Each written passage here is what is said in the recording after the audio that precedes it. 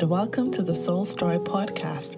I'm so happy to have with me in studio today as we get ready for the holiday festivities. I have Yasmin Glinton. She is an educator, she is a poet, and she is an author. Yasmin, welcome. Thank you so much for having me. Yasmin, this is the time when, people get ready for family celebrations, for parties. We get ready for Junkanoo in the Bahamas. We get ready for those traditional church services. But we want to talk today about what the holidays look like from a perspective of Luke 2 and 14. And in Luke 2 and 14, the scripture reads, "Glory to God in the highest, and on earth, peace, goodwill toward men." And so, sometimes people are afraid to participate in some of the holidays because of fear, because of hurt, because of anxiety. But let's talk today about peace and what peace means to us going into the holiday season. Well, I think especially when we look at the reason for the season and we know that Jesus Christ is the Prince of Peace, then when we make that connection, we can really appreciate the experience of peace through our relationship with Christ and what that offers to us, because we know that the holidays is not always a joyful season for every person. There are people who have experienced loss, people who are without families. And so how do they get to the same peace? And I think the core of the message of the season should be that Jesus Christ is the peace.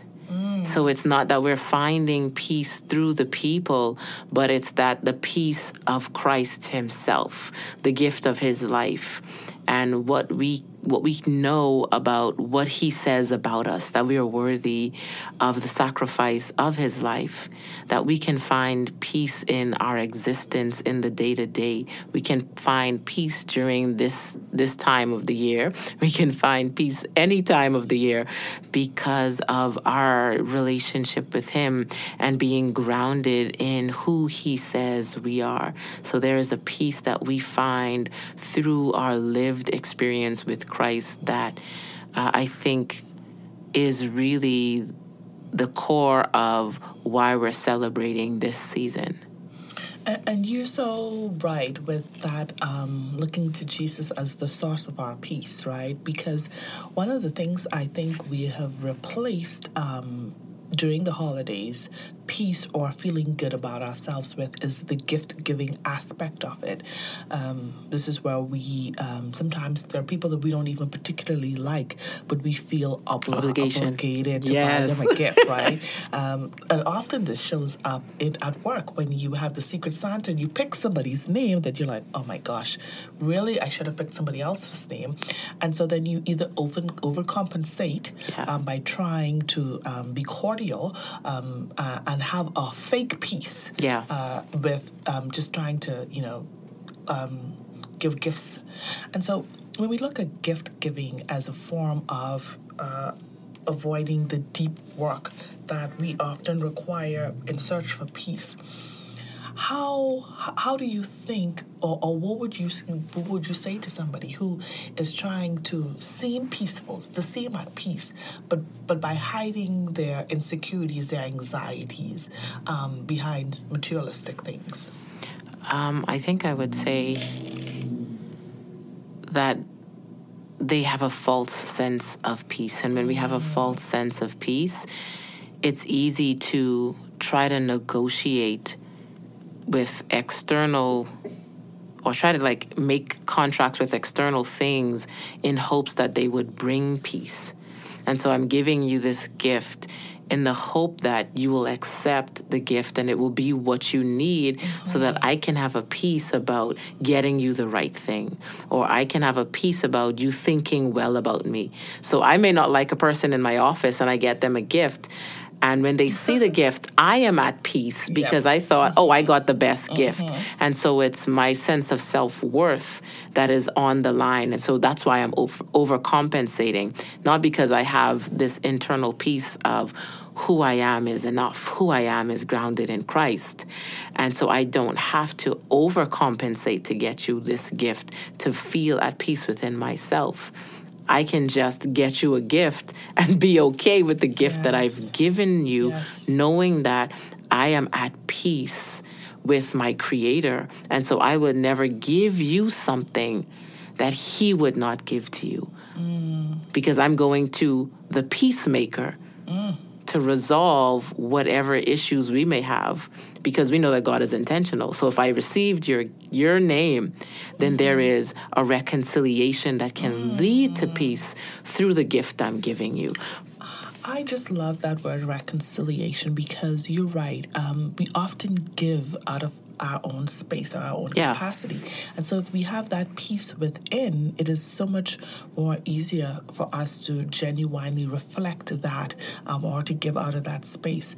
In Philippians 4, we are reminded to rejoice in the Lord always, which means that I'm not just going to be rejoicing because I got that Tiffany bracelet that I wanted, or I got that Tory Burch handbag that I wanted, but my gratefulness and my gratitude and my happiness is in the Lord. And it says, I will say it again, rejoice. Let your gentleness be evident to all. The Lord is near. Do not be anxious about anything, but in everything, by prayer and petition and thanksgiving, present your requests to God. And the peace of God, which transcends all understanding, will guard your hearts and your minds in Christ Jesus. We talk about this peace that you've been talking about, that transcends what's happening at us, around us. I'm reminded of that text where they were in the water, and Jesus comes, and there was a storm going on, and He brings peace to that situation. And so similarly, many of our listeners are in a boat where things seems unstable, where they are looking for peace, and Christ is there speaking peace over them, but they're not able to receive it. How do we really, in the midst of all that's going on, Yasmin, how do we pause? And because it's available. Yeah. The problem is sometimes because it's not as tangible as we would like, how do we reach for that peace in the midst of chaos? So I think, if we look at it as our life is the boat. Right. And Jesus is in the boat, then the peace is in us. So if I have said in my life, I receive Jesus as my Savior, then that means there is an indwelling of peace within me. Do I fully believe that the peace resides in me? Or do I think the peace is external, and that the only way I can see the storm stilled is by going to the external, trying to maybe gather the sails or trying to navigate the storm, rather than going to the peace that dwells within? And how do I get to the peace that dwells within? Well, I think that comes by believing. Wow. That comes by believing. Because if I don't believe the peace is within, I will never allow the peace to rise to meet the storm. That is so powerful, because when the prophetic word was coming, it was being announced that, the Prince of Peace was coming, and peace and goodwill toward men. It's funny because as He was leaving, He says to His disciples, Jesus says to His disciples in John 14 and 26 through 27, peace I leave with you. Yeah. My peace I give unto you, not as the world giveth, give I unto you. Let not your heart be troubled, neither let it be afraid. And that is so profound, because we can't be looking outside the boat, like you said, for the peace. Yeah. I have to be cognizant, and I have to receive that I already have the peace. I may not want to believe it, but the peace is present with me. It's not out there. So I'm not going to get peace when I get everything that I have on my list.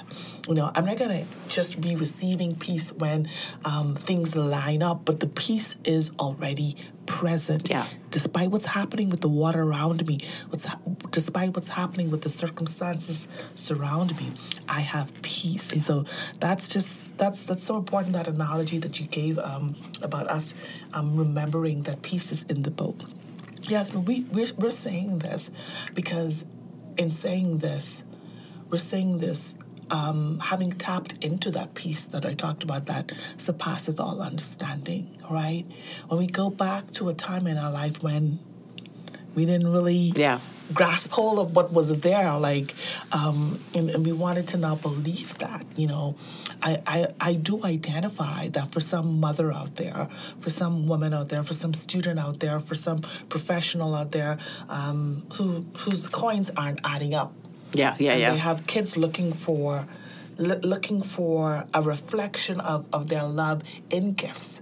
How they may be disturbed, how they may be unsettled or anxious about what's going to happen on December 25th when they don't have anything new or anything interesting under the tree, or they don't have that thing requested under the Christmas tree. As you look over your life, Yasmin, how do we, and you think about all of the gifts that you've gotten that wasn't under the Christmas tree, what are some of the gifts that come to mind when you think about things that you saw God in them in the midst of the chaos, but didn't look like something to be packaged under the tree? What sort of gifts comes to mind when you think of the goodness of God unpackaged under a tree? I think for me, actually, I didn't grow up with the tree as the staple. Okay. Because my mom, we went to a church where we didn't really do Christmas. Yeah. But my family did. And what I realized that was the most important thing for me, because I often didn't get gifts in the traditional way, but the gift for me was belonging. Yeah. Well, that's powerful. So that's something that they can, and that's an extension of peace. Yes. Go ahead. Yeah. For me. Sorry, I jumped in. No, that's fine. So I think that sense of belonging to a community is really important developmentally for kids. And I would say to the young mother or the person that doesn't have the coins adding up right, the gift that you can give to yourself, the gift that you can give to your children is that there is a place where you belong, where you don't have to worry about if you fit in.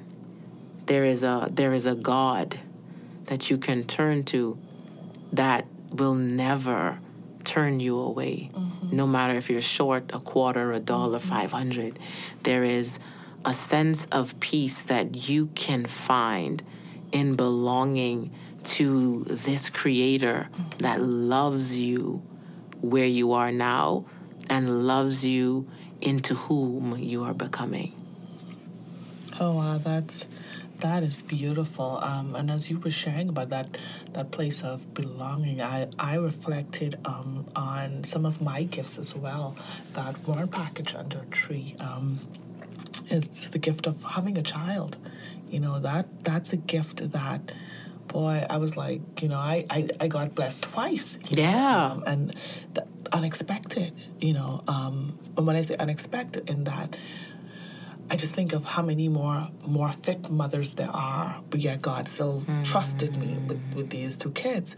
I also think of the gift of employment, the gift of health, the gift of sanity. Ooh, big one. And the gift of healing from a place of not being able to receive oh man, peace because you're pulling out all kind of hitters. Yeah, because of lack of awareness or lack of pride or lack of self-control.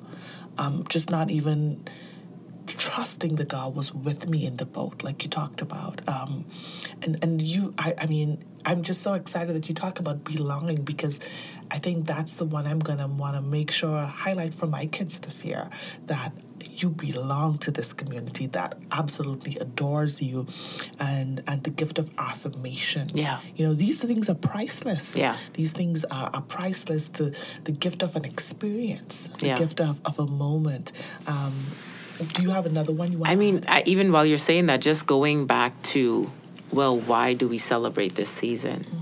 So the ultimate gift is, God saw you as worthy enough that he gave his son. That if you would believe, you could receive not just the peace, but the unmerited favor and grace and mercy and love of God. And that gift far surpasses any other gift you will ever receive in your life, because that gift doesn't fade. It doesn't break. It's not conditional. And it won't wear away. Like you won't lose interest in it because you can't even measure the depth of it. And so I think being able to give that gift of the awareness of who Christ is to your children, to whomever you encounter, because sometimes we meet children and we have birth children, and then sometimes we have spiritual children, because I have quite a few. And so being able to tell them that the reason behind the season is so that you know how well loved you are by God. Yes. Then I think that kind of gift brings a peace that surpasses. All understanding. Listen, we are back next week. We are out of time, but we've got to finish this on Christmas Day next week. And so, Yasmin, I think you have given persons with little coins some starting point, that maybe you don't have all that you want to have financially to do what's under the tree, but in the week ahead leading up to Christmas next week, you do have an opportunity to find moments of affirmation, moments of one of the key things that I'm reminded as you were sharing is that I'm an evangelist. So I'm reminded to go and share the good news this week. Yes. And that's a gift that somebody may need. Yes. So Yasmin, thank you for joining us this week, and we are back next week, Christmas Sunday. Yes, thank you for having me. To really unpack a little bit more about this peace and goodwill towards all men.